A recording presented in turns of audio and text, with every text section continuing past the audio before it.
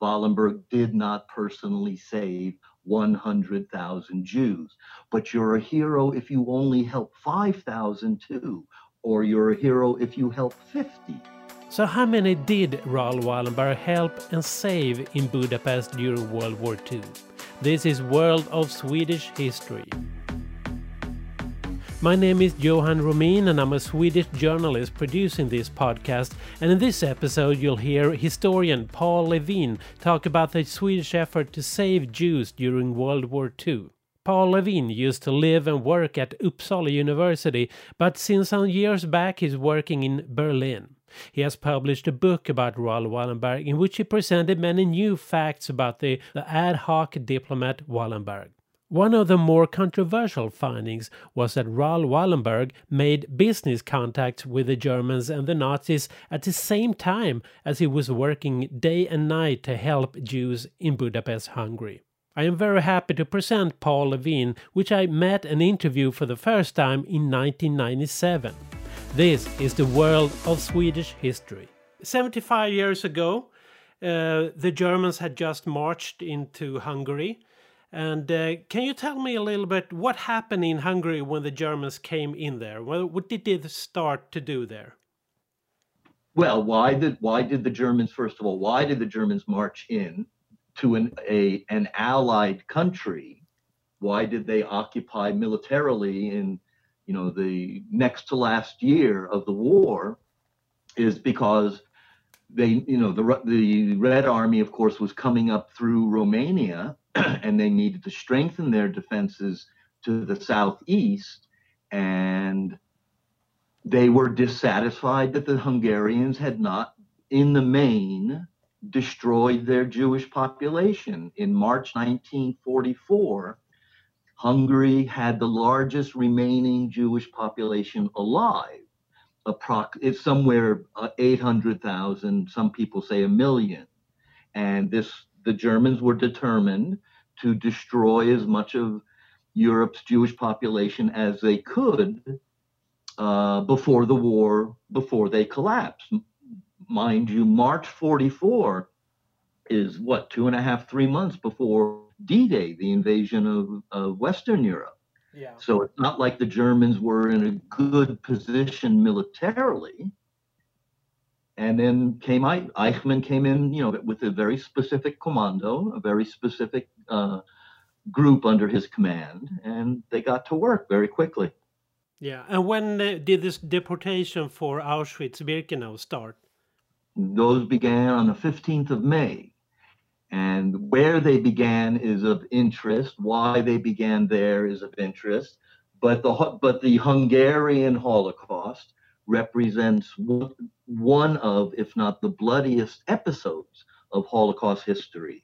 Between the 15th of May and the 7th of July or 9th of July, that date differs a little bit, they deported 432,000 Jews in like 45 days, gassing to death and cremating up to 12,000 people a day in the spring, summer of 1944. And this again is when the Germans had no hope whatsoever to win the war militarily.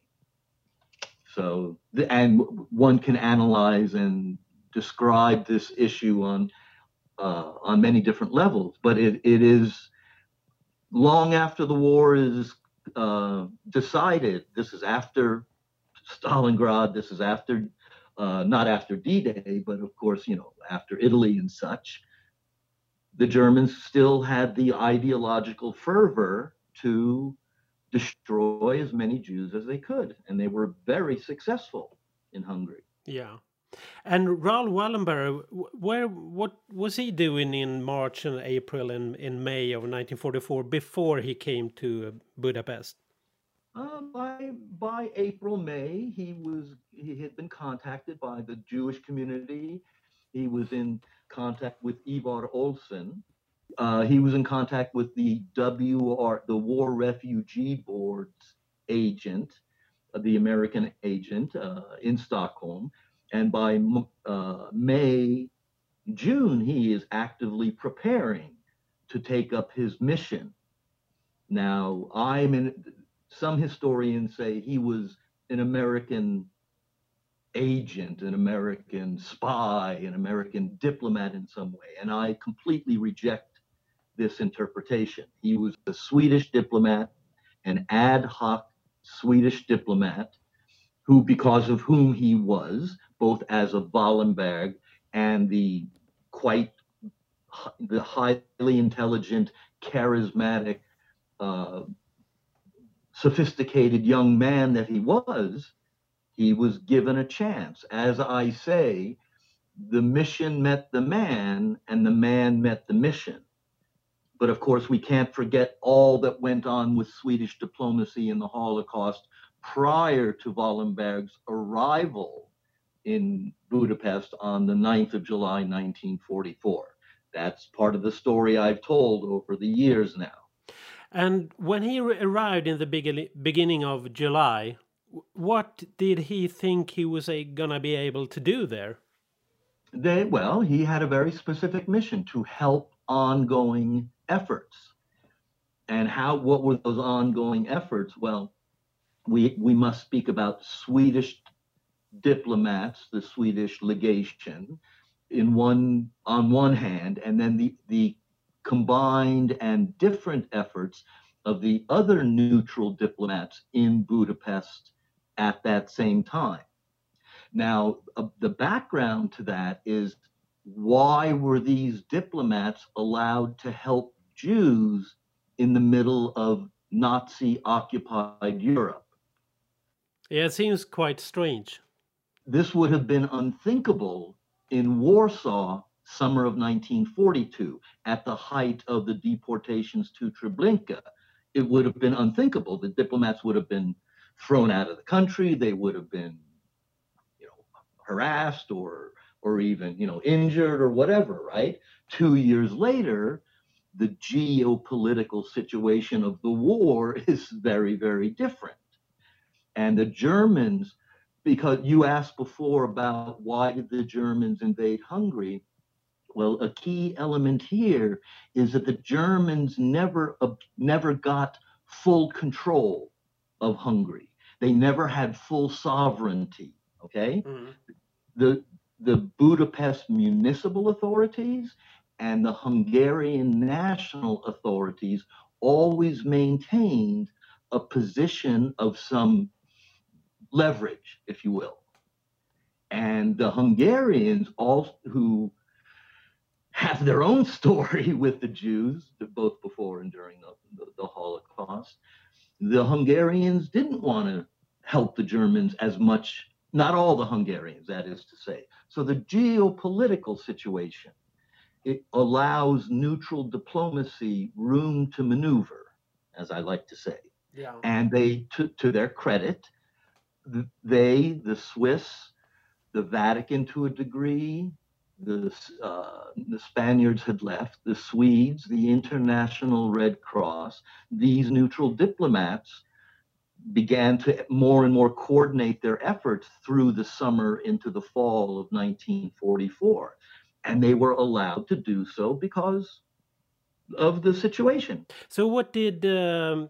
Wallenberg do during the summer months? Well, that's interesting. When he first arrived, what he did was mainly set up an office. He wrote long, detailed, extended reports of all the telephones he was buying and the people he was employing. What he did was strengthen the effort, which I have called bureaucratic resistance, of the Swedes to give out different diplomatic papers to protect Hungarian Jews. And he was sent there to increase. Per Anger and Ivan Danielsson had made it very clear they needed more help. The original idea had been to send Folke Bernadotte, the head of the Swedish Red Cross, but the Germans wouldn't give him a visa. And Wallenberg, for whatever reason, they gave the visa, and Wallenberg arrived on the 9th of July and both strengthened and broadened ongoing diplomatic resistance that was going on, and that is to say, transferring Swedish citizenship, Swedish protection, Swedish sovereignty onto Hungarian Jews. Mm. And because it's 1944 and not 1942, it worked. Not all the time, not every single case, but it was a matter of paper protecting people. So did he start to give those passports, the safety passports, from the summer, or when did he start to do that? Well, what he is known for, the Schutzpass, the beröm, the famous Swedish Schutzpass, is just a improvement of different documents which the Swedes have been giving out. That Schutzpass has no value under international law, but yet it was accepted because of the circumstances. Now, one of the most valuable documents was a Swedish passport, and that the Swedes gave out in very limited numbers and only in specific cases. So to repeat myself, Wallenberg expanded the both network and volume of paper protection being distributed both by the Swedish legation and by the Swiss legation. So when did people start to see Wallenberg in the streets? Because there has been a lot of reports he was helping people there and setting up safe houses, and he was very much in the street helping people. Well, as I say, 15th of October 1944, Wallenberg enters history. Because between July and October, he was essentially just a second level diplomat, authorized diplomat at the Swedish legation. And as I said, had been expanding paper protection efforts. If I, why the 15th of October, that requires a different explanation. That is the Arrow Cross coup, when the Germans finally lost patience with the, if you will, normal Hungarian government. They finally lost patience and allowed the Nyilas, the Hungarian Arrow Cross, to take power. Szálasi, Ferenc Szálasi, became prime minister, and he had wanted to become prime minister under the Nazi Germans already in March, but they didn't allow him to ascend to that position. But on the 15th of October, Horthy, the head of the official head of the Hungarian government, his government had gotten too deeply involved in efforts to withdraw from the war, as Romania had done in August.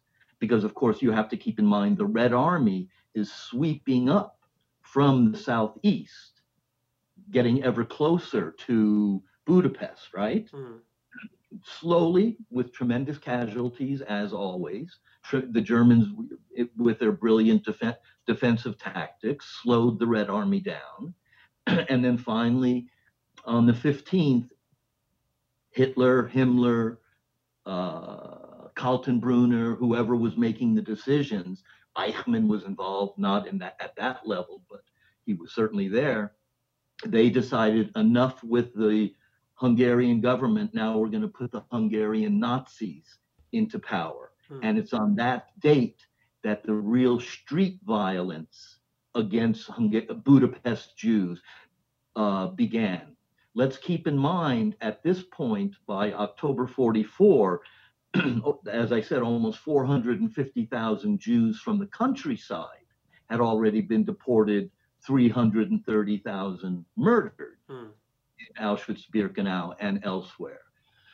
So when we speak about Wallenberg and Hungary, we are speaking only about the Jews of Budapest. And they were allowed to they had survived to that point because of an argument between Adolf Eichmann and the Hungarians in March of 44. And that is that the Hungarians, Eichmann wanted to deport and get rid of Budapest Jews first. Oh, before the countryside. Before the countryside. Mm. But the Hungarians, sort of Horthy and others, sort of favored Budapest's rather sophisticated Jewish population. But the Jews in the countryside, even though they were not all Hasidic or anything like that, they were seen as Eastern Jews. And they were the much more foreign Jews. Mm. And because the Germans did not, because without Hungarian manpower, none of this could have taken place, right? Mm. So the Hungarians said, no, we want to empty the countryside first. And they did. As I said, beginning on ghettoization began in mid-April. Ghettoization in this case meaning very short-lived assembly points. And then once that operation was done, it was only the Jews, approximately 200,000 or so, different numbers people have for the actual numbers, but it was only by late August, September 44, it was only the Budapest Jews still alive. And of course, Budapest is where the neutral diplomats are operating, where they have room to maneuver, and they did so.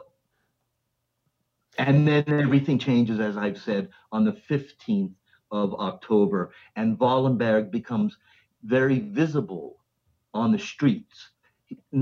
Certainly not in the movie versions. I've tried to document this a little bit more carefully than most have, let alone movie versions.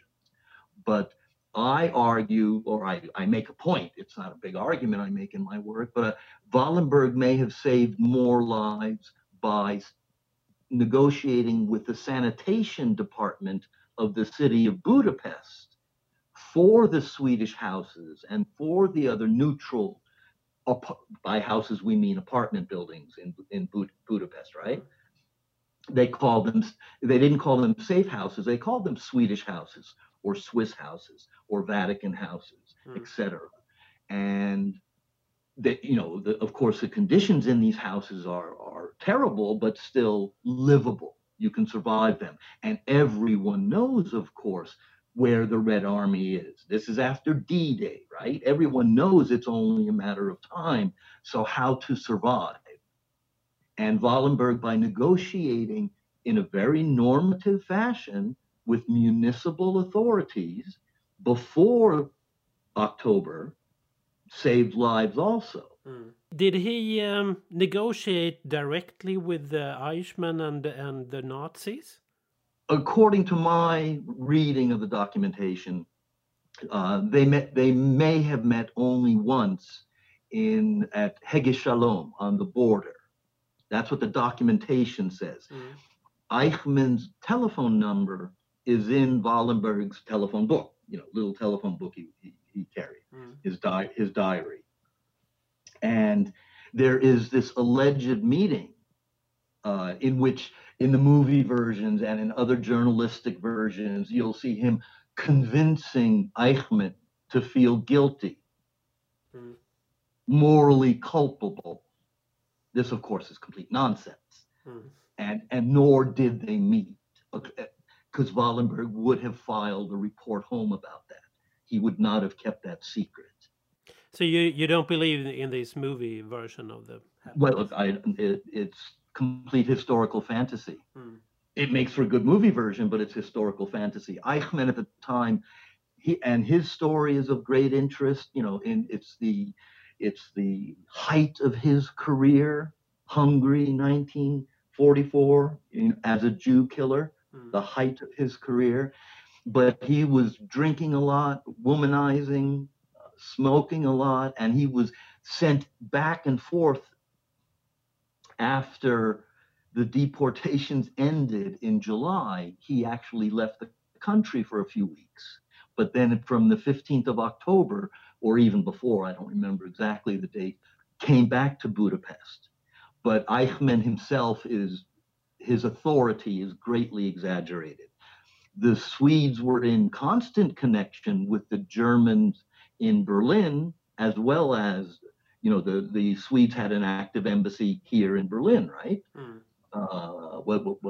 Rickert, Arvid Rickert, of course, Mm. and Joran van Otte, Joran van Post, and the others who were here. And the diplomatic reports are going back and forth. So the Swedes are negotiating with the Germans both in Budapest and in Berlin. And you see this in the paper flow very clearly. Mm. And the negotiations were, to a degree, successful. But again, it's not because the Nazis didn't want to kill Jews. They were less able to. And they couldn't lose entirely Hungary's cooperation, Hungary's collaboration. So again, but these are very complicated day-to-day issues, which are difficult to summarize in a few sentences. But nonetheless, to me as a historian, and my work has not been criticized by real historians, unlike some Swedish journalists.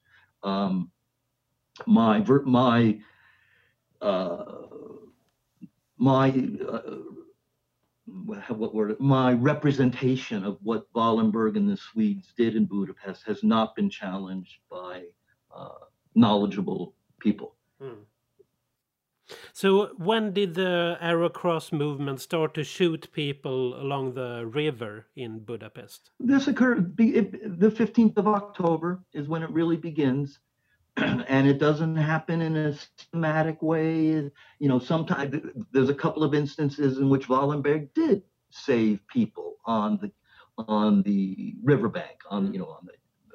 Everyone knows Budapest doesn't have riverbanks, but the quays there. There's a couple of instances which are documented that he intervened successfully. But this is when if you will, the wild pogroms begin, and who are the Arrow Cross at this point? Stupid drunk old men and stupid drunk young men with guns who decide, okay, we have a chance to get rid of these Jews, whom we've never liked. And this is when because of course, train connections to Auschwitz-Birkenau had been cut off long before October. The deportations had ended in July, and there was no more train connection. So if they were going to destroy the Jews, they had to do it either in Budapest or along what are called the death marches to the northwest towards the Austrian border and the famous border town of Hegyi Shalom, where Wallenberg may well have encountered Eichmann at one, or actually he did. I don't remember the exact report. It's been many years since I read that report, and this again is when Wallenberg and Per Anger, they're driving along the route, because again, what does a death march mean? Well, it means old women, young children, old men marching slowly in the European late fall, early winter, hundreds of kilometers. Mm. So the Swedes were able to drive up and down, and they never gave out wholesale, here's a batch of Schutzpass. This again is movie nonsense. But the Swedes and some of the other neutral diplomats did make efforts to help the Jews along the death marches.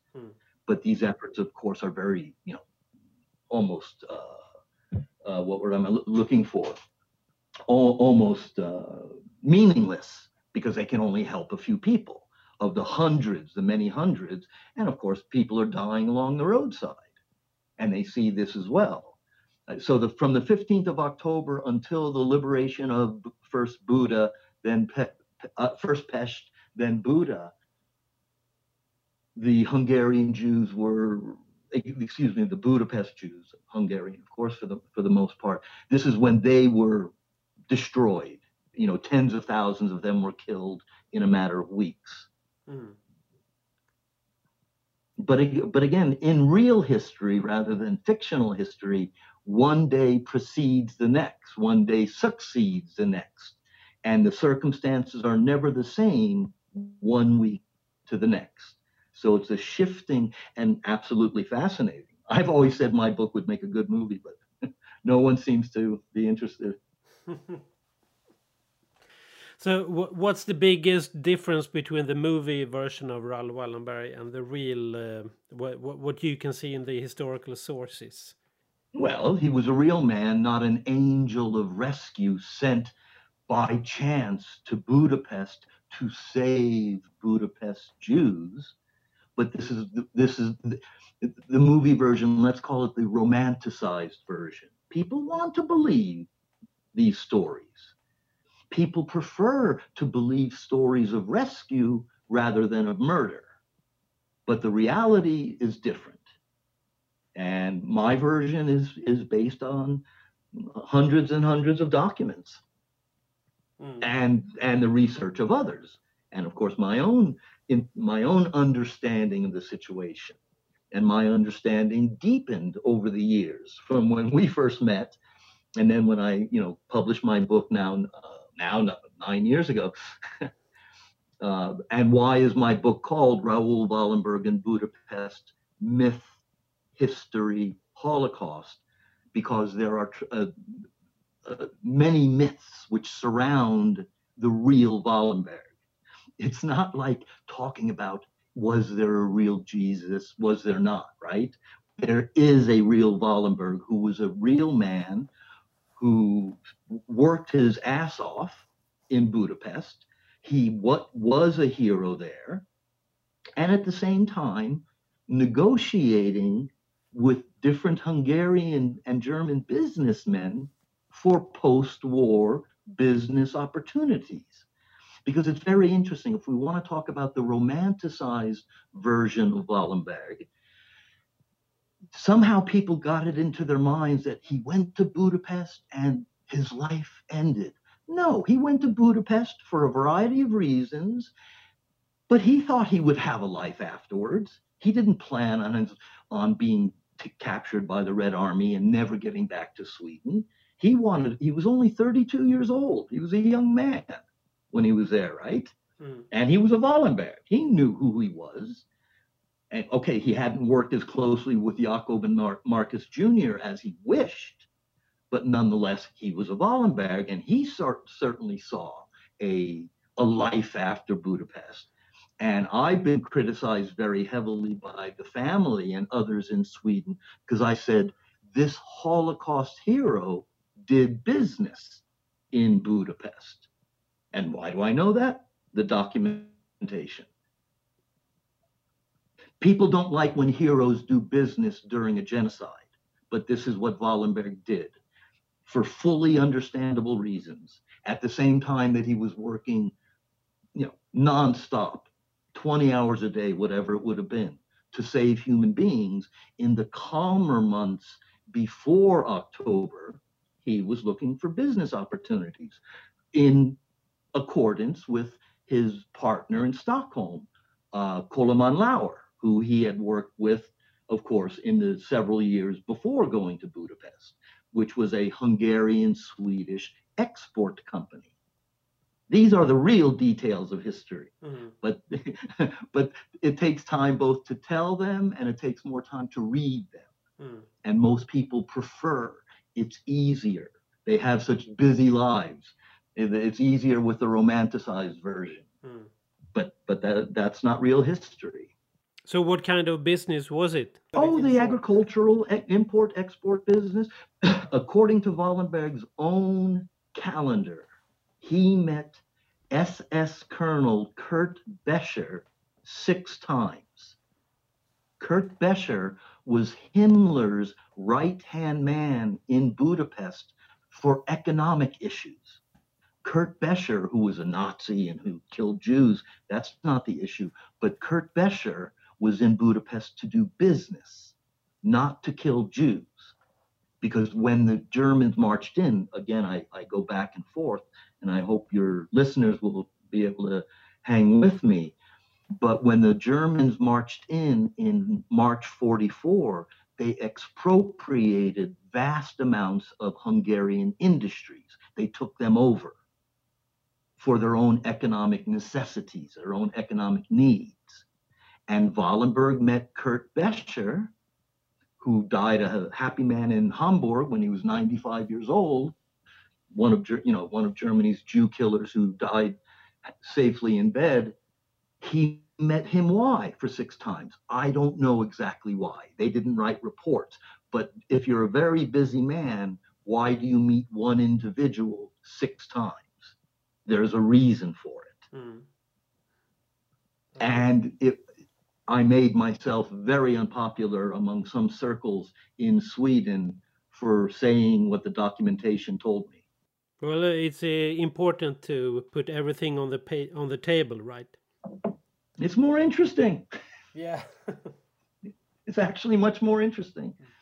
But if we go back to the rescuing effort, in the months, how many people would you say did Wallenberg help or save during this dramatic Well, of course, months? that's a very important question, both of history and memory. In the folkmunnet, in people's imagination, if you ask the average educated person, how many people did Wallenberg save? 100,000. This is the number he was given. This is the number of people which memory assigned to his name, and that for various reasons. This is, of course, historical nonsense. Wallenberg did not personally save 100,000 Jews, but you're a hero if you only help 5,000 too, or you're a hero if you help 50. I estimate that Wallenberg and the Swedes saved, assisted, or rescued maybe 20,000 Budapest Jews, and that's a pretty impressive historical achievement. Now, where do those numbers come from, and why do I use those different words? Because a Jew who was saved one day with a Swedish Schutzpass in, say, October 29th could be shot on October 31st by a young kid with a rifle who didn't accept his paper. Okay, so how do we count that person? It's impossible. And the figures don't, it's what he did is far more important than numbers. But my estimation, and it is only an estimation, is up to 20,000 people, the vast majority of them who were sheltered in Swedish diplomatic houses, the Swedish houses, in the international ghetto, it was called, and then in other locations throughout the urban center of Budapest. And there were also other houses. So to repeat myself, I say up to 20,000 people were either saved or assisted by the Swedes. But 100,000 is complete nonsense. There's a book on by a Swiss historian about Karl Lutz, the Swiss diplomat who became famous for his efforts in Budapest. And in the book, he's given credit with saving 182,000 Jews. Well, if you add together his Jews and, so I'd say, Wallenberg's Jews and the Vatican's Jews and the International Red Cross Jews, more Jews were saved than actually lived in Budapest, which of course is complete, it's mythical. These numbers belong to myth. But the figure of 100,000 Jews saved by one man caught the popular imagination. And once something in such circumstances catches the popular imagination, it's very difficult to get a real understanding into people's heads. In January 45, the Red Army came into Budapest and they captured the city. The Arrow Cross movement, when the Red Army came into the city, what happened to the Arrow Cross movement? Well, that's a very good question, and I'm sure Hungarian historians, excuse me, know a lot more about that than I do. But Budapest was surrounded on Christmas Day or the day before Christmas 44. It was, the Red Army had encircled Budapest. And of course, once again, to understand these things as real history, one has to have a sense of geography.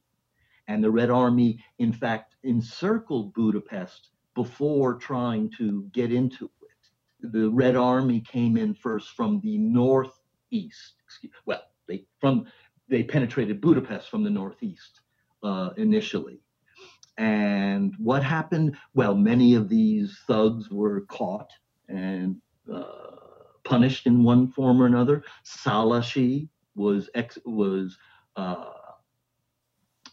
executed by the Red Army, by the post-war authorities, already in October 45. I don't remember exactly when the head of the Arrow Cross was convicted and executed.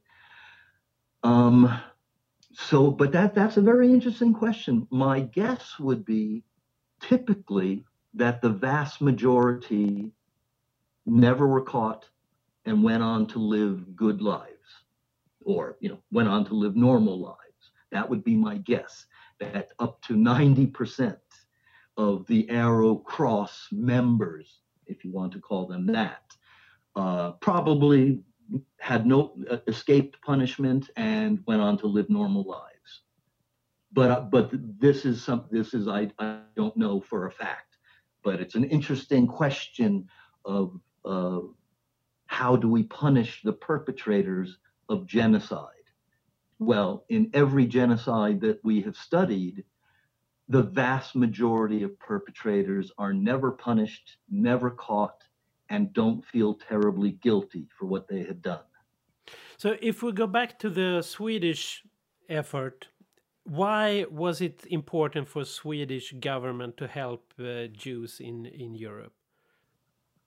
Well, as we know, as I wrote about all those years when we first met, Swedish diplomacy and the Holocaust, Swedish diplomacy to help Jews had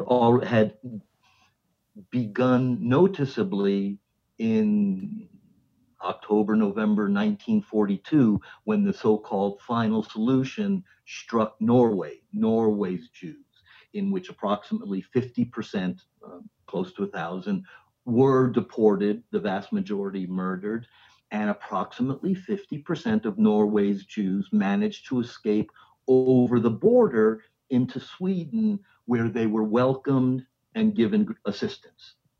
Until 1942, Sweden was very happy with, one wouldn't say happy, but Sweden was perfectly satisfied to continue all relationships with Nazi Germany, cultural, military, economic, political, etc. From when did the Holocaust start? 33? No. 41? Well, that's when the mass killing began. But when the final solution came to Scandinavia, as I've written about, we're speaking about a broderfolk, a brotherly people. These are not Czech Jews. These are not Polish Jews. These are Norwegian Jews, or most of the others, German Jews who had escaped there earlier. And Sweden could not turn its back on Scandinavian Jews. But importantly, at this time, Sweden kept its efforts a secret. Why did Sweden help Jews? Well, Sweden is a country of compassion and of a feeling of medkänsla, for your fellow human being. There's no question about that. At the same time, Sweden, as I say it, at the same time that Sweden is saving Jews in ever increasing numbers, it's keeping the Wehrmacht in business with Järnmalm, with iron ore. So it's like a double standard then. It's a paradox. It's a hypocrisy. It's a double standard, but it's a paradox. Which history has more paradoxes than it does cut and dry black and white pictures, right? So then we get, throughout the summer of 43, Sweden's diplomats are helping individual Jews in different places, in Paris, in Prague, in Berlin, in Amsterdam, etc. And then comes the final solution to Denmark, in which, of course, Sweden famously and publicly opened its borders. On, what is it, the 3rd of October, 1942, Sweden announced to the world, any Jew who gets to our borders will be let in. And it announced it to the world. So for the first time since 1933, when Hitler came to power, a sovereign nation said, we will help any Jew we can. And of course, everything is interconnected. What's going on in Denmark is known by Danielson and Anger in Budapest. And what's very interesting, and as you know, Yuan, the guy in the center of my studies was Undersecretary of UDE of the Foreign Ministry, Gösta Ensel. And crucially, his efforts to expand Swedish protection in the variety of fashions I've tried to describe here was never hindered. It was never stopped by his superiors in the Foreign Office or by Per Albin Hansson, the Swedish Prime Minister at the time. In other words, his efforts were allowed to continue. So it's this whole step-by-step, which is efforts at helping Jews. And once Sweden understood also, importantly, that to help Jews relieves pressure from the Allies, who were putting a lot of pressure on Sweden to cut off all trade with Germany. Okay? Mm. Everything is connected. Everything is ongoing at the same time. And Sweden, that's just smart politics. That's politics of humanitarianism. That said, it's very clear the Swedish diplomats and many other Swedes who were involved in these efforts did so wholeheartedly. They didn't say, oh, I'm helping my country's economy by issuing this paper. No, they were motivated by genuine humanitarianism. And as I have said, to Sweden's eternal credit, it expanded its net of activities once it discovered it could help Jews diplomatically. What do you think happened to Raoul Wallenberg after he was captured by the Russians? Okay, as I say in my book, this was not my area of research. I've never looked into this other than reading about it. Of course, Sweden's government put together two commissions in, 90, 91, after the fall of the Soviet Union to find him. Then the Eliasson Commission to discover really what happened to Wallenberg according to the Swedes. So I'm not a research expert, but of course I have my ideas. Wallenberg's big mistake was to think that he could personally negotiate with the Red Army.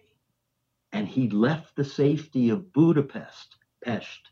He left the safety of the city on the 17th of January, 1945, and was never seen again.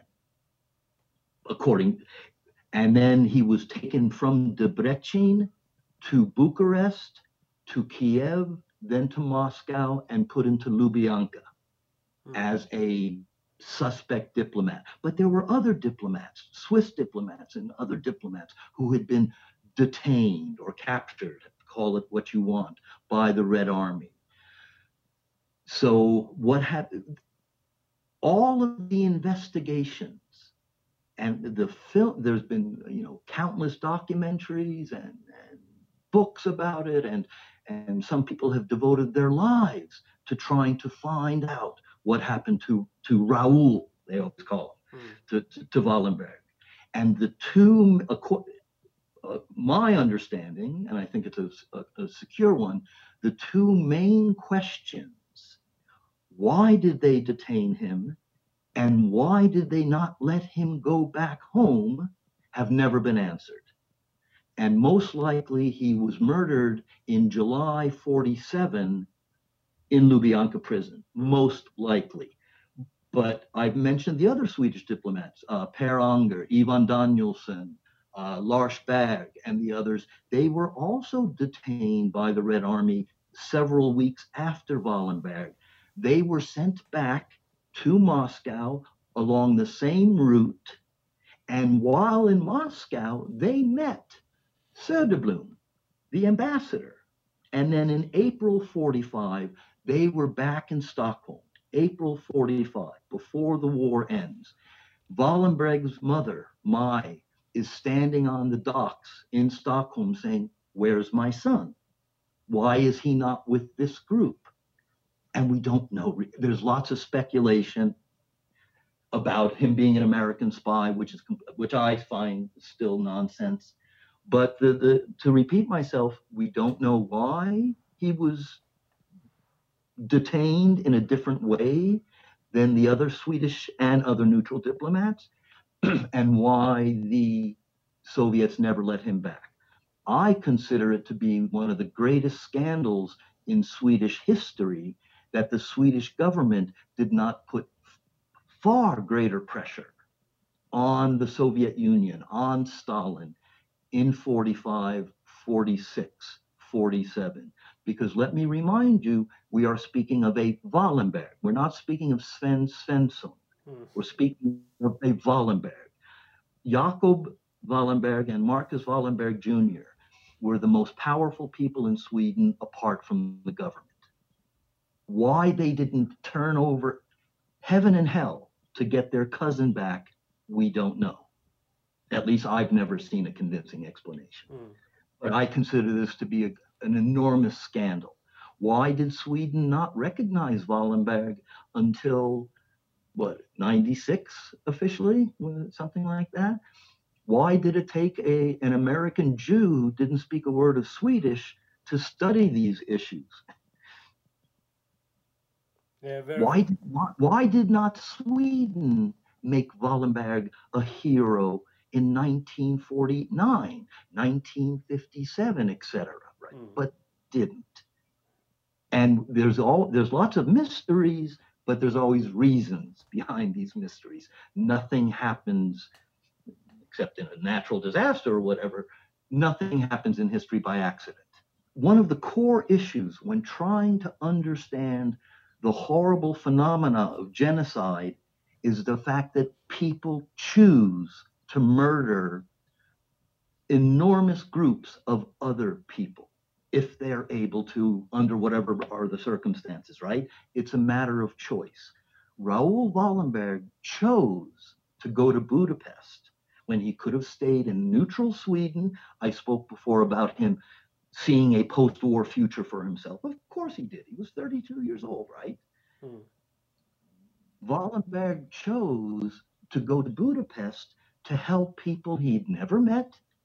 He didn't know of a different religion. He was not a religious man, but culturally, Raoul had his own anti-Semitic feelings, which are in the documentation as well. Not seriously, but the man chose to leave safety to go to help others. And this is why he's important to the history of the Holocaust and to world history.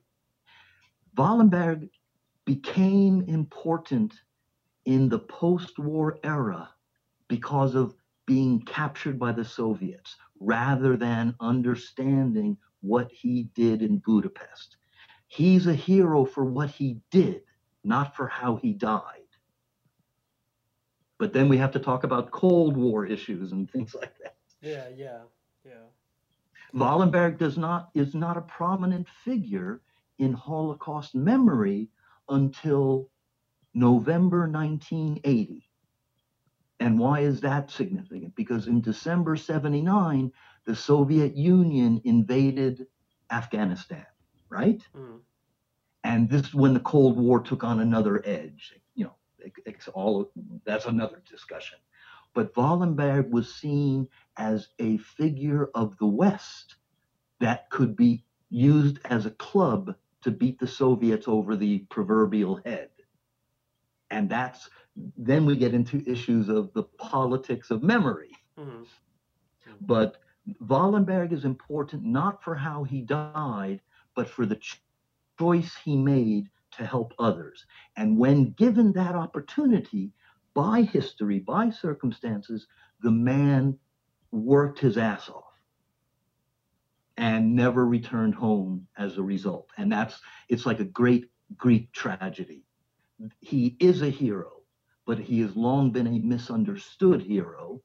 But he's a hero for what he did, not for how he died in Stalinist Russia. Thanks, Paul Levine, and thank you for listening to the World of Swedish History. Please join me on the Facebook page World of Swedish History, where you can chat with me and ask questions. All the best for now. Bye.